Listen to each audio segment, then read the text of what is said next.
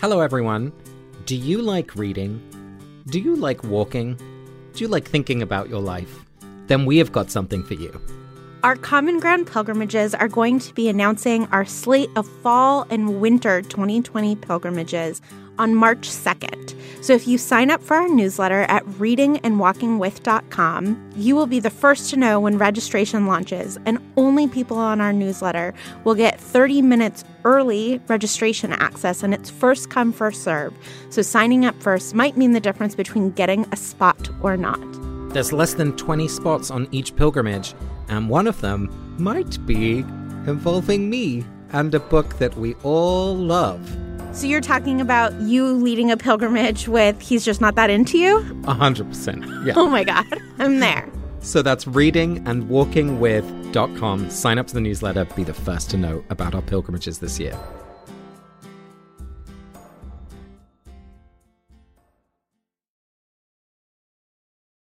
Chapter 9, The Half-Blood Prince. Harry and Ron met Hermione in the common room before breakfast next morning. Hoping for some support for his theory, Harry lost no time in telling Hermione what he had overheard Malfoy saying on the Hogwarts Express. I'm Casper ter Kuile. And I'm Vanessa Zoltan. And this is Harry Potter and the Sacred Text. Before we start this week's episode, just a quick note that tickets are on sale for our Cambridge, Massachusetts live show. I'll be coming back to Boston for the first time since I moved away, so we'd love to see you there. Come and join an evening of sacred reading and Harry Potter explorations.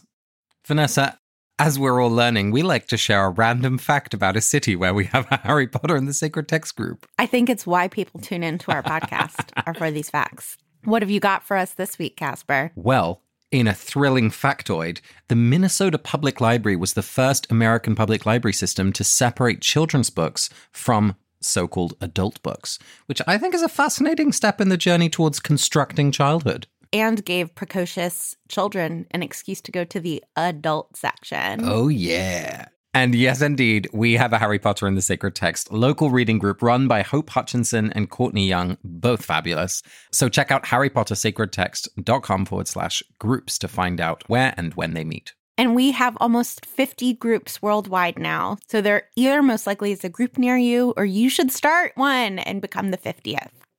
On the show today, we're hearing from Gabby Dunn, who Vanessa spoke to earlier, so I'm looking forward to hearing her story. Gabby, do you want to just introduce yourself to our listeners? Sure. I'm a writer and comedian and author in Los Angeles. I have a podcast called Bad with Money, and I also have a podcast called Just Between Us.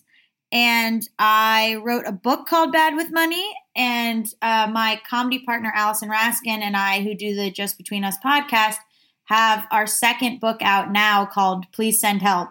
And our first book was called I Hate Everyone But You. And those are novels. Yeah, young adult novels about friendship, yeah. Well, I am in the middle of reading Please Send Help right now, and it is an absolute joy. So we are so glad to have you on, and you are going to tell a story on the theme of friendship. So this is about a friendship breakup where I was very close friends with this girl, like attached to the hip, like literally a person who I thought was going to be a bridesmaid, super, super close, like sisters. And she often demanded a lot of loyalty from me and wanted me to cut people off who had wronged her. And so I would do that. Eventually, like there was this group of friends that we were part of. We were all in a group chat. We were all super close, but me and this girl especially were like best friends, saw each other every day, best friends. And I had been like invited to this other girl's birthday party every year, basically, who was part of our friend group, who was in the group chat. And all of a sudden I wasn't invited. And I found out I wasn't invited because I went on Instagram that night and all these pictures popped up of all of them hanging out at this girl's birthday party. And I wasn't sure like why I had been disinvited. So I texted, I mean, in very dramatic flair, I texted the group chat and was like, message received, and then removed myself from the group chat. And then this girl like reached out to basically do damage control and was like, I didn't know how to tell you. I didn't know how to, when to tell you, after or before, blah, blah, blah. And I was like, oh, you didn't consider maybe like not going or saying like, hey, Gabby's not invited and like she's been invited every year and she's part of our group of friends. Like, why is she not invited? You know, anything to vocally stand up for me or to say like, well, I'm not comfortable going if you don't like Gabby or whatever. And she didn't do that. And so it was like a falling out. Like I just was like, I don't trust this person. I'm done. And so we stopped being friends. And it was very, very weird because it's easier to explain a relationship breakup. People understand that more than they understand a friend being like, we're not friends anymore. And people are like, well, why? But so I wasn't really prepared for like the feeling of seeing her, which is like I was at a party and she was there and I hadn't seen her in forever. She came up and was like, hey, do you want to grab a drink after this and like talk? And I said, okay. And again, like this person was like my other arm basically. And it was like, what have you been up to in the last year? And eventually like I started crying and I was hysterically crying. And she was like, why are you crying? And I was like, because you're an ex. Like this is a breakup. Like this is a friendship breakup. This is just as serious as a romantic breakup. And then she started crying. And then we were crying and like hugging each other. And we were like, this is so stupid. I love you. And she was like, I love you too.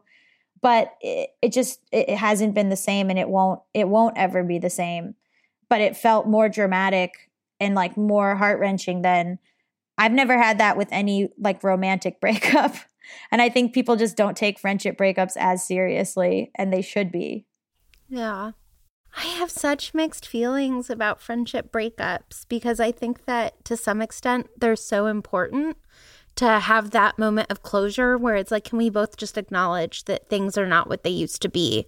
But then one of the things I love about friendship is that because we don't as formally break up, it means that we can come back to each other with a little bit more ease of like, oh, we just haven't talked in 3 months. How are you? And it's like more easy to pick things back up.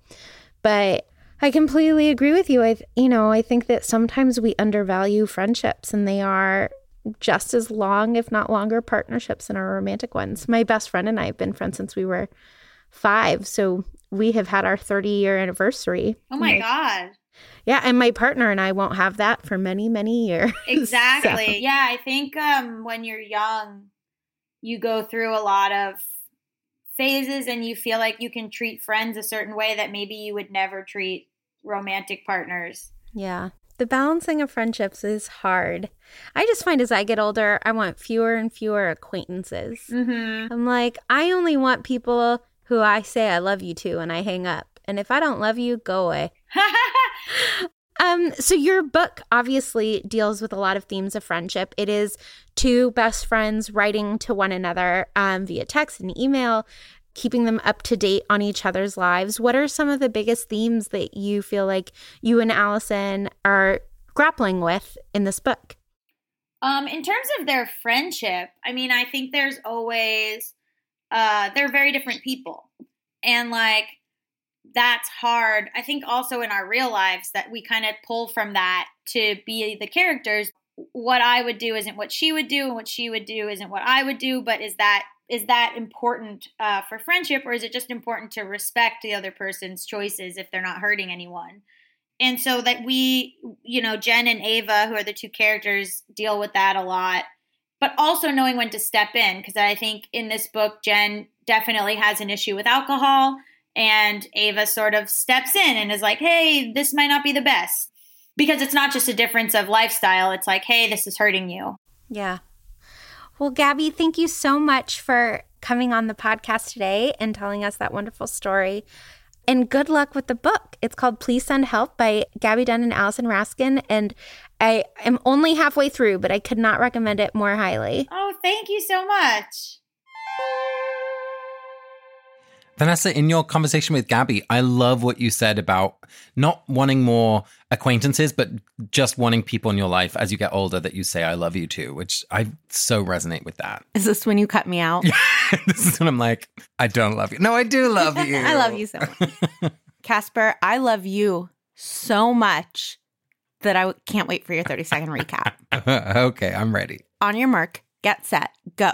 Okay, so everyone's figuring out in a very bad system for figuring out what classes you can take. Because first of all, there's like teachers have their own standards. Like Slughorn's like, oh, no, fine, I'll take a lower grade. Not good. Bad pedagogy. Okay, so then Harry gets into potions and they get given books. And then this book has all of this like graffiti on it. Not graffiti, just writing. That was a judgment. And then he starts following the instructions and oh my God, his potion is amazing. And Slughorn has created 4 different potions and like one is the elixir of love and one is a lucky things, and then he wins it, and hooray. Would a word instead of graffiti be marginalia? Oh my God, Snape is our first marginalia user in the book. Yeah. Okay, Vanessa, 30 seconds on the clock. Here we go. Stop. So it turns out that Neville's grandmother really wants him to take Transfiguration. And then McGonagall is like, I'm going to remind her that just because she was bad at charms doesn't mean that it's a silly subject. Boom! So then they go to Slughorn's class and Draco is really upset because he wants the Felix Felicis because it seems like something really high stake is going to happen for him. And Hermione gets really frustrated because she is following the instructions very exactly and Harry does better. And then it turns out that he's following these instructions and Ginny is like, shouldn't you be worried? What if it's Tom Riddle's diary all over again? But it's not. Guys, just a quick update. Polyakov did great in his OWLs. Amazing. Are you pen pals with Polyakov? You know, we started exchanging letters and he's a beautiful penman. Hermione keeps in touch with Krem. Right. You keep in touch with Polyakov. It's a whole international confederacy of joy. The 4-Wizard tournament was a great success for international bonding. So, Casper, I think that we should start with Neville and Transfiguration and McGonagall because we often think of friendship as peers coming together and supporting each other and chosen family. But we also use it colloquially as like, well, that is no friend of mine, right? Well, I'm curious as to whether you think that McGonagall is sort of being a good friend to Neville in this moment, because I think that we really see exactly what you said in your 30-second recap, how arbitrary some of these standards are. And how when Snape is out of the room, for example, you know, so many of the students are able to do better at potions. Right. And I just hate the idea that you have one teacher for all of these years who maybe you're nervous in front of. And so you don't necessarily do as well in a class as you would like to for all sorts of reasons. And that therefore your whole career is set off because one teacher was in charge of your entire education. And part of me thinks McGonagall does a really good job here of saying, well, Neville, do you like Transfiguration? Because I never got the impression that you really enjoyed it. And I do think that that is like a friendly, generous question to ask. Yeah. But I still think that these standards are so arbitrary. And more than arbitrary, they are biased by the teachers. And so I'm just wondering if you think McGonagall is being a good teacher and headmistress here, or if she's like being no friend to Neville. It's so interesting because we don't know what the next question would have been if Neville had said, yes, I really love Transfiguration. I'm just nervous. And by the way, I was fighting in the Ministry. Please let me into your class. Like, we don't know. What I love about what she does in this moment, and I think exhibits this really lovely moment of kind of intergenerational friendship, is because she knows Neville's grandmother and she reveals a piece of information that Neville probably did not know. What she does is give Neville this gift of saying, like, what you love is just as good as what anyone else loves. Like, just because it isn't what your grandmother loved, and by the way, she probably didn't love it because she sucked at it, it doesn't make your love and your skill any less worthy. And it reminded me, I've only heard of it, I've not read the study in full, but a really striking statistic that if you grow up in a community with intergenerational friendships, people are 80% less likely to suffer from depression later in life, which I was just like, whoa, that's a huge statistic. And so in this place of Hogwarts, which is so anxiety-provoking and dangerous and stressful in so many ways, I was like, oh, this really matters to Neville, because I think here we have a mentor and a friend and a teacher, an authority figure who's helping him see himself differently. And that's such a gift, I think. Well, and I think that we've all had this experience of, as we age, people who were mentors or authority figures become friends. Right. And I think that hopefully Neville and his grandmother will eventually be able to get to that point. But McGonagall has just expedited that process, right? By sharing something about his grandmother that he didn't know, reminding Neville something that I think is easy for all of us to forget about elderly people, which is that they were once young. Yeah. And so I think that, Neville can go home and maybe next time tease her gently and be like, well, you maybe didn't do so well in charms, but look at me, Grandma. And so I think that McGonagall is in part offering him this gift of saying, I was friends with your grandmother, or, so I knew this. And by the way, she was young once too. And by the way, her opinion is not gospel, right? Like it is coming from a place of bias. And I wonder if this is actually an important moment towards their probably collaboration next year. We know that Neville's going to be so vital in the leadership of students as the Carrows take over Hogwarts. And McGonagall and Neville are really the kind of leaders of the staff and leaders of the students. And I love this little moment of growing friendship, really, between the two of them. And they're going to become colleagues one day. Right. Neville's going to become a teacher at Hogwarts. So they will legitimately be colleagues. When I taught for a year at a Jewish high school in LA, and my old pediatrician, when he retired, decided that he wanted to teach high school math. And so my pediatrician was my colleague. And forever I was like, hi, Dr. Mendelsohn. And he was like, please, Vanessa, call me. I do not remember his first name, no matter how many times he said it, because I was like, nope, you healed my strep throat. But it was a delight of my life to be colleagues with this beloved doctor of mine. Was it weird in any way? What was that like to suddenly, because you have roles and kind of established ways of interacting with people, and then suddenly it's changed. You move from a teacher and a student to being friends, or you move from, a mentor to being a colleague. Can you be both at the same time, or do you need to be one or the other, do you think? I mean, so obviously this is just my point of view, but I feel like I've been lucky enough to become friends with several of my mentors. And I would say that it's fluid. You can take your mentor hat off and, put your friend hat on. Right. And I would say in many of those relationships, we are now mostly friends. Right. And then every once in a while, I will sort of ask them to put their mentor hat back on. And that's the key for both people to be able to navigate when the hat is on and when the hat is off. And I think that's what's lovely about this moment, because I think we trust both Neville and McGonagall to do that. If Neville is caught breaking the rules, or let's say he was back in a transfiguration class, we would very quickly be back into a relationship of authority and teacher, rather than this kind of growing collegial friendly bond that's growing. Yeah, I'll say, Matt Potts, who's been on the podcast several times, has become one of my best friends, and he was my professor. And Matt and I only became friends after I graduated, right? Which I think is another really important part. He no longer had any formal power or authority over my life. And it was months after that our friendship even started, let alone sort of transition from that mentor friendship. Totally. That might be a good kind of indicator of if you're in a formal responsibility role, then you do need to keep some distance. Dr. Mendelsohn was no longer your doctor and then could be your colleague, right? If he had also been your doctor at the same time, no. Right. And I don't think that McGonagall and Neville are becoming friends in this moment. I think there's a gesture toward you are going to graduate in a year and a half or so. And you and I are more alike than you might think. You and I, I am willing to show you a little bit of my humanity here and humanize your grandmother for you. Do we want to take a second to problematize that she is gossiping about Neville's grandmother to him, or are we just fine with it? I am so fine with it.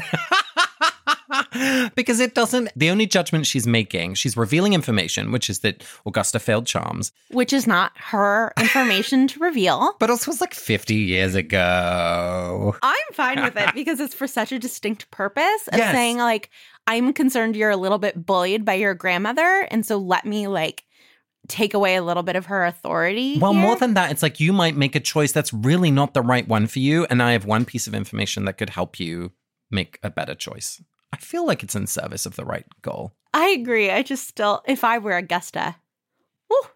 I'd be typical Minerva. She never changed. So there's a lovely multi-Weasley protection kind of situation throughout this chapter. It opens with Ron saying to a more junior student saying, it's rude to point, because there's people pointing at Harry. And, this is something we saw from the very, very beginning of book one, that Ron is standing up for Harry in a way that Harry probably wouldn't do that himself, but it feels nice when someone else does it for you. And I think that's one of the things that we love about Ron. And then at the very end of the chapter, Ginny is kind of freaking out a little bit that she overhears Harry and Hermione and Ron talking about, oh, I followed instructions from writing in a book. She was like, guys, I've done that. No way. What are you doing? And so there's this lovely element of looking out for Harry, but more than that, like feeling kind of responsible for him. And it's just another way in which all of the Weasleys, I think, feel like Harry is a brother or a son. Like it's a familial response in this moment that I just really loved. Yeah, I think that one of the beautiful things about being loved by a friend is that they sometimes worry more about you than you necessarily worry about yourself. I will say that I see myself in this Weasley-ishness of like being overprotective of friends. And I think to some extent for me, it makes me lose credibility with friends. Like, I just find that I sometimes step in it. Like, you and I got into a fight once because everybody write into Casper because everyone is going to agree with me on this, but you don't wear a helmet when you bike. It's true. And I just like become a nag, right? Where I'm like, your brain matters to me. You owe it to me to wear a helmet. And like, it's none of my business if you wear a helmet or not. But it is your business because you're going to have to organize the funeral. Like, it's lovely. And also, I just because I see myself in it, I can also see how it can be oppressive. Yeah. No, it's a fine balance. And I feel like... No, I'm on the wrong side of it. It's fine. No, it made me think about it in a very different way when we had that conversation. And this is years ago now, but because I'm kind of headstrong and I'm like, in Holland, nobody wears a helmet. And why should I wear a helmet? Because we're in Boston, not Holland. And there aren't as good of bike lanes and drivers aren't as used to bicyclists. Let's just reenact this whole fight for everybody. And when you said that, I was like, okay, you're right. You're right. And it made me realize that like my life is not just my business, which is kind of a confronting moment. And I think that's always the tension for Harry, is that he's always living in a world where it's like, it's me against Voldemort, like Madonna, it's like me against the music. But it's moments like this that remind him like, no, people care about me and they feel like they're involved, whether they want to be or not. And obviously Ginny and Ron do want to be involved. Well, and Ginny is involved twice, right? She loves him. And then also she's like, did I go through that in vain? For nothing? Like, right. Are you not going to learn from my mistake? And I do think that's part of why I'm so fervent about bike helmets. A bike helmet saved my life once. Right. And so I'm like, no, the difference between life and death can be a helmet. Right. That it's both love for Harry, which we know how much Ginny and Ron really see him as like part of the family. I don't want to say that Ginny sees him as a brother, given that will get weird in just a few chapters. But also, like, please learn from my life. And I feel like you're not taking me seriously in the lessons that I wonder if Ginny actually feels disrespected by this. That's what it does feel like, that, because there's an intensity. And this is a repetition of something we saw in the last book, where she brings it up again. So, oh, if only someone you knew had been possessed by Voldemort. Exactly. But it's when I was thinking about this theme of friendship, that element of protection and being willing to assert yourself into someone else's life, even sometimes uncomfortably, actually, I think is a mark of friendship. And you know, my joke about Ginny being a sister or not, I think speaks to another really important element of friendship. And I think it is the thing that makes friendship special and distinct from partnership, is that friendship can be fluid. You can go from like being best friends and talking every single day to sometimes like not talking for 3 months and then just picking right back up. Right. Whereas, you know, a partner, you know, life dictates a certain level of commitment. Right. Whereas the fluidity of friendship, I think, you know, you can put your sister hat on and then you can put your date hat on and then you could, right? Like you can play so many different roles in friendship. And I think that is a real gift of friendship. And we see that with Ginny and Harry. That's really interesting. Because one of the things that I would have said maybe at the beginning of this conversation is like, oh, like one way that you know if someone's a friend is if they fit into your family. And I really love what you just said, Vanessa, about they play different roles, because I think sometimes the most wonderful friends are completely different from the rest of your life or your background or your upbringing in some way, because they help you discover part of who you are that is different from where you come from. And I think we've seen already in this book how some of Harry's friends are kind of odd. I mean, Luna comes to mind absolutely as someone who wouldn't fit in with his kind of, you know, familial crew. I mean, she was like Fleur. She just wouldn't fit into the Weasleys' everyday life. So I'm just thinking more about that kind of diversity of friendships, of the power of that and the value of that in our lives. So, Casper, another interesting moment of friendship to me is we get the configurations of everybody who's in the potions classroom. And there are 4 Ravenclaws and there are 4 Slytherins, but there's only 1 Hufflepuff and 3 Gryffindors.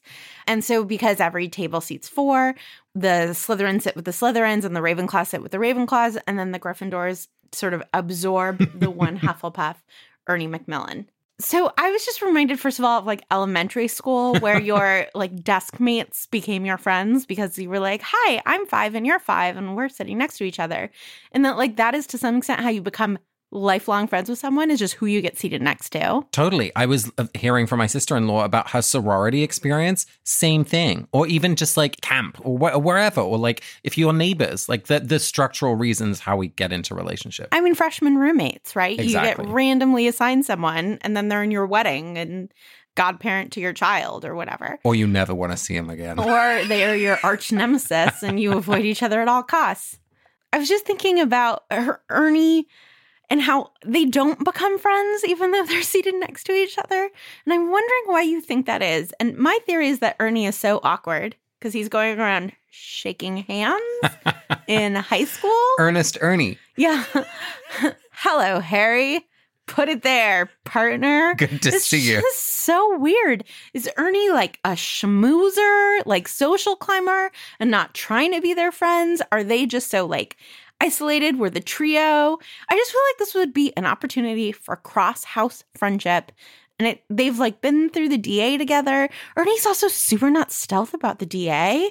He's like really missed the DA this year. And I'm like, shh, Ernie. People are listening. Yeah. Let's not admit to being in a insurgent army together. Anyway, what do you make of this? Is this a missed opportunity? Does Ernie just sort of suck? Maybe Harry is set. Right? Like maybe he's like, I've got great friends. You know, maybe like you, he's like, I'm not looking for acquaintances right now. You know, we'll fight together in the fight, but actually like don't have my number. And that's okay. Like I know everyone could be a friend, but not everyone like has to be a friend all of the time. Yeah. So maybe this is an opportunity to question my no acquaintance rule and to say that like acquaintances do matter. Oh, for sure. Right. And the fact that Ernie and Harry aren't like, let's get lunch, let's sit at the same table, but instead are like, we can sit next to each other and work well together and we'll lend each other things and be friendly to one another, that is an important form of relationship. You don't have to be friends with someone in order for their relationship with you to matter. Right. And I think the key thing is as long as the expectations are equal on both sides, right? The exhausting thing is when maybe you're an acquaintance and you're trying to become someone's friend and it's like, why is this not happening? I want to get to know you better. And so sometimes we just, you know, it's just like, hey, I feel really glad that we're connected and that we're passionate about birding together, but like, let's not get lunch on Thursday. So somebody once called me out. I was like, let's get lunch. And she was like, let's just admit that we're never going to get lunch. Oh. And part of me respects that in the same way that we respect Luna's awkward honesty. Yeah. But the other part of me was frustrated by it because I was like, well, what matters is that in a perfect world, we would. In a perfect world, if I had just a little bit more time, you are somebody who I would want to be friends with. And that like, just given how busy you are and how busy I am and the fact that like I'm very committed to being able to nap at least once a week, right? Like it's not that I'm busy every minute of the day. It's that I also value downtime and like need to take care of myself. And so I don't know what the right way to sort of admit that is to say like, I like you so much. And in this like alternate world where we lived closer, had more time, any number of things, I would love to be friends with you. And yet, like, I still need time to shower. Right. And I think that point of like, if we lived closer, which takes us back to Ernie, right? Like if we were in a group together, if we did do a project or if we were neighbors or, you know, if we both had kids the same age, like then it would happen. Yeah. Okay, Vanessa. Final point has nothing to do with friendship. But the thing that really struck me is we hear a lot about favorite smells in this chapter because Hermione's in love with Ron. It's so adorable. She's like, I love the smell of the burrow. I mean, what? So 100% Hermione, we get like Parchment, which is all about learning. We get Mown Grass, which I was like, maybe this is the Muggle world. Maybe this is about her parents. And then like, yes, the burrow is Ron. But then the other thing that I loved was Harry's favorite smells, because we get obviously Broomstick Handle, which is all about freedom and like his, escape. We hear about Ginny, right? Like when we see Ginny, he's like, oh, that's what that third smell is. But the other one is Treacle Tart. And at first I was like, oh yeah, I love dessert too. But and don't we all? My best friend, dessert. But then I remember Treacle Tart is the first dessert he ever eats in the Wizarding world. And so this smell is also about Hogwarts, and it's about the magical world itself. And and I love that. How can you say that that's not about friendship? Those are 3 smells about friendship, right? And about him feeling connected to his father, about him feeling connected to Ginny, and then about him feeling at home with Hogwarts, like he finally found his family.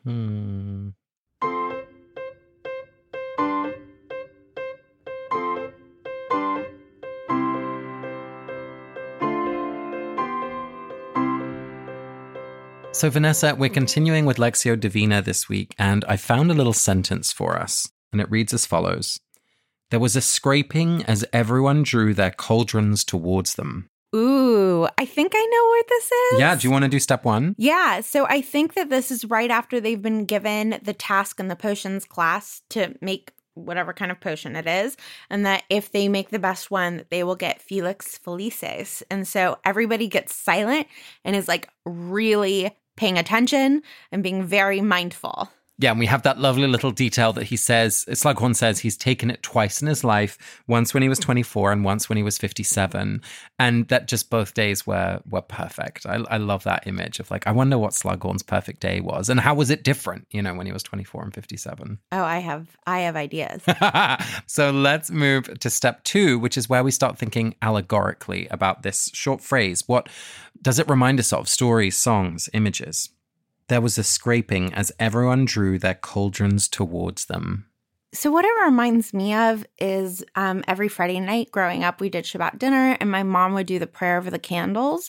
And one of the things that you do is you welcome the bride of Shabbat through 3 waving motions toward your eyes. And like, that's the way to like welcome the Sabbath. There's this like drawing toward you moment even before Shabbat has formally started, or it's the bringing the thing toward you that starts Shabbat. And so, yeah, it's like class has been going on for 10 minutes, but this is the moment the class is actually starting. Yeah, I'm thinking about, I can't remember the name of this story, but it's an old fairy tale of like someone who, like a Pied Piper who draws all the rats out of the city. And there's some old German folktale. And then, but in exchange, he demands payment for taking the rats out of the city. And the townsfolk say, no, we don't want to do that. And so he comes back and charms all of the children out of the city. Whoa. And so in order to get their kids back, the people of this town have to pay the rat catcher of Hamelingen or something like that. So it's like the drawing towards you of something which you expect to be recompensed for, which is happening here, right? People are enthusiastic about this task because there's this magic luck potion available for the winner. So that's what I'm reminded of. Yeah, and I think it's so curious that Slughorn offers a prize in class like this. But I love it. Like, it's such a contrast. I mean, the thing that really became clear for me was like, oh, wow. Snape teaches potions through fear, and Slughorn teaches it through bribery or love, right? Like that. I like that for you. Bribery and love are so closely tied. Well, just in the sense of like he is incentivizing this through like if you do really well, you'll get rewarded. And I think because he's trying to get people to fall in love with these potions, right? I think that's right. He doesn't just show one potion at the front of the class. He's showing you the range and the power of potions. Like, I wanted to take a potions class after this chapter. Yeah, and he's showing you that they should be used sparingly, right? There are actually a lot of lessons. And like potions is not just an academic field. Like you can have luck in your pocket. Yeah. Yeah. Oh, so good. Okay, so step 3 is what it reminds us of in our own life. And I'll read again. There was a scraping as everyone drew their cauldrons towards them. There was a scraping as everyone drew their cauldrons towards them. I'm thinking of, as you know, I just moved house and we moved into a building that was an old piano factory, but that has been completely remodeled. So it feels like new in a lot of ways, and the wooden floor is new. And I'm not particularly careful with furniture things. And so, just moving furniture around, like I've scraped a lot. And Sean is much more careful and has, in fact, put little pads on the bottom of the furniture so that we don't make those marks. But I realized I was like, but I don't care if there are scrapes. Like there's something about, I want a house to feel well lived in, and so the marks of the people who have lived there to show. And of course, you don't want to take it to an extreme, but I'm just imagining, the floor or the tables that these students are pulling these cauldrons towards them, like all of these scraping marks of all of the students who've been before them. And of course, the whole of this book is about what previous students have done with the Half-Blooded Prince. And so I'm just thinking about, that wisdom and that learning is also scraped into the table, like, scrapes on our own floors signal all of the events that have happened there. I'm also thinking about, I've just started biking a lot more. I moved far away from our studio and office, and so I'm biking as commuting, and I'm covered in bruises from head to toe. And I think that a lot of it is that I will scrape my bike toward me rather than walk 6 inches toward my bike. And I'm just thinking about all of the times that rather than move myself, I try to move the world when I am small and the world is big. I should be moving myself. Mm-hmm. And so reacquainting myself with living a bicycling life is just teaching myself again about the times where you sort of move your bike toward you and the times where you move toward it, and how to live in a symbiotic relationship with something like that. And yeah, I just think it's so funny, the different ways that I try to control the world rather than just giving in to certain situations, right? I think about it all the time when trying to deplane. Oh, yes. I spend so much mental energy trying to control people 18 rows ahead of me to get their bags off. I'm if I think about this hard enough, I can just will them to move faster. And all I'm doing is stressing myself out. Right. Just sit and read for another 5 minutes. The world's not going to end. And I think that I just need to stop scraping cauldrons toward myself and move a little bit toward my cauldron. That might have been my step 4, though. I was going to say, can I claim that as my step 4? No, that's my step 4. What is step 4? So step 4 is about what the text might be saying to us. What's the message that we can hear within this text? So let me read it just one last time. There was a scraping as everyone drew their cauldron towards them.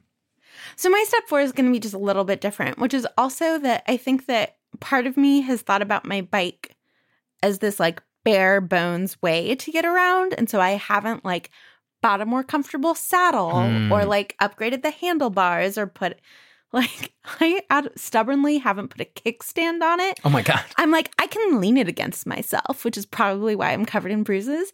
So it's yes, I can move toward things more, but I also don't have to stubbornly keep some ideal of purity either, right? I can make my butt hurt less by getting a more comfortable seat for my bike. I fully endorse that idea. I just think, right, sometimes I'll just get stubbornly prideful about certain things. And I think I'm called to chill out. What about you, Casper? What are you called to? I'm really inspired by what you said about the mental energy I spend / waste trying to change how other people are taking down their bags. It really strikes me that in this sentence it says everyone was pulling their cauldrons toward them, because I think in a plane, everyone is doing that. And I want to try and be the person who does it differently by happily reading. I just love that. Or hopefully you get upgraded and you sit in the front, but that doesn't happen. Not often. It's never happened to me.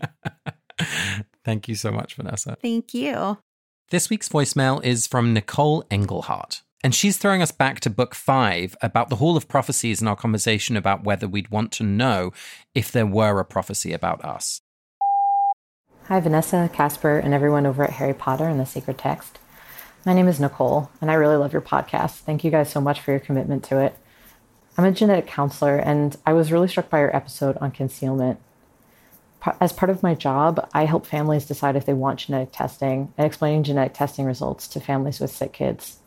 A lot of these diseases can be really devastating, and that's why genetic counselors are there. We understand both the disease, and we can also help counsel the families about it. Families who come to see us, they might be struggling if they actually want to know the cause of their child's symptoms. Sometimes life has been really hard and they just want a crystal ball to show them what life is going to be like, especially what the rest of their child's life is going to be like. And I was so interested that both of you struggled in deciding whether or not you would take the orb if you were in Harry's shoes. I think that desire to know is really common to everyone, and that the choice we decide is different. Genetic testing for our families, it can look a lot like the Hall of Prophecies. Families think we're going to be able to hand them this shiny, swirly orb and tell them exactly what their child's life is going to be like. And a lot of people want that in general. It's why there's so many direct-to-consumer genetic tests. But it's a lot more like Harry's prophecy than people expect. There's certainly some things we can say for sure once we do genetic testing. Sometimes we can tell families exactly what's causing their child's symptoms. And for Harry, sometimes we know exactly what's going on. That prophecy is obviously about a Dark Lord and a baby boy born in July. But there's some really big things missing from that prophecy, like how long until everything happens? Who will live in the end? And those are very big questions and very big uncertainties. And it's the same for our families. It can be frustratingly unclear. Sometimes I can give them a definitive answer about what's causing symptoms, but then they start having questions about uncertainties that I just don't know how to answer. They might say, I know my child will start to lose skills and decline because of this disease, but when will that happen? And I have to tell them that I don't know. Sometimes I even feel guilty, but I know I haven't done anything wrong. I'm just the messenger. I've always wondered about why the prophecy shows up in Harry Potter. It's not a typical prophecy, black and white, no escaping your fate.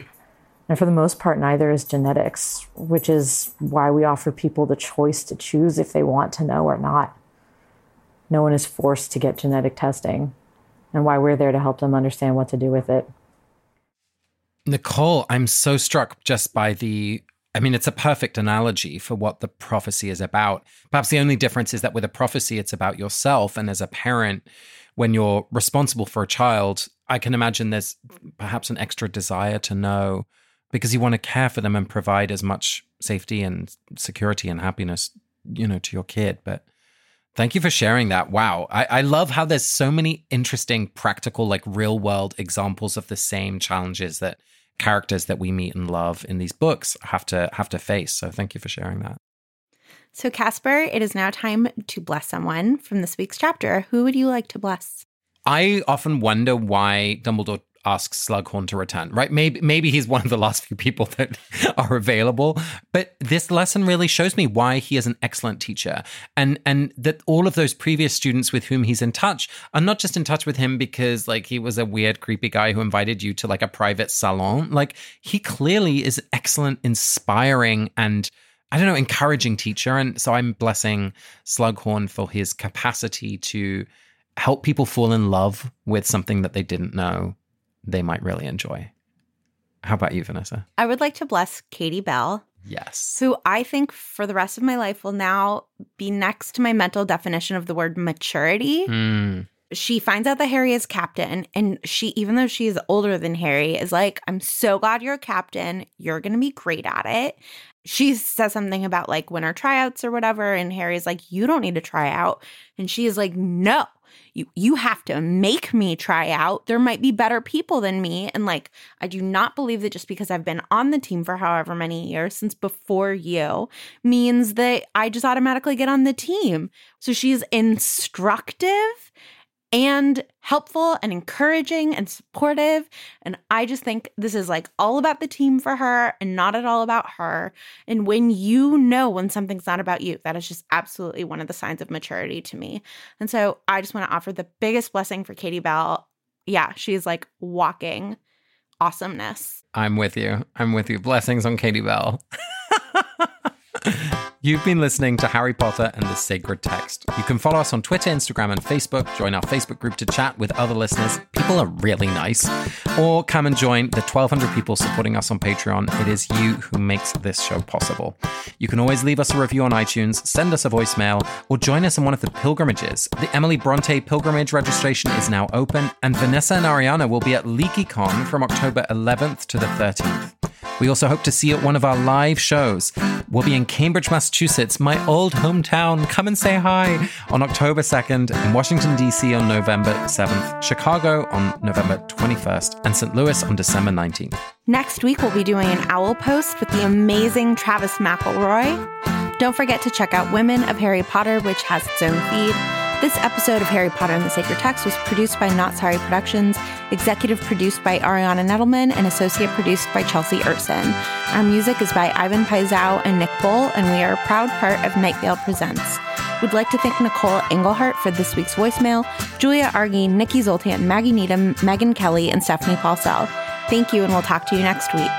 And now stay tuned for a blooper.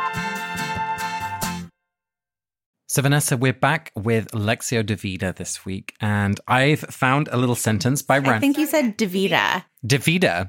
Loca Divina. That would be a great drag name. Lectio Divina. Lexio Divina. Actually, Lectio Divina is a good or drag Lectio name. Diva. Yeah, that's also... Okay, sorry. Sorry.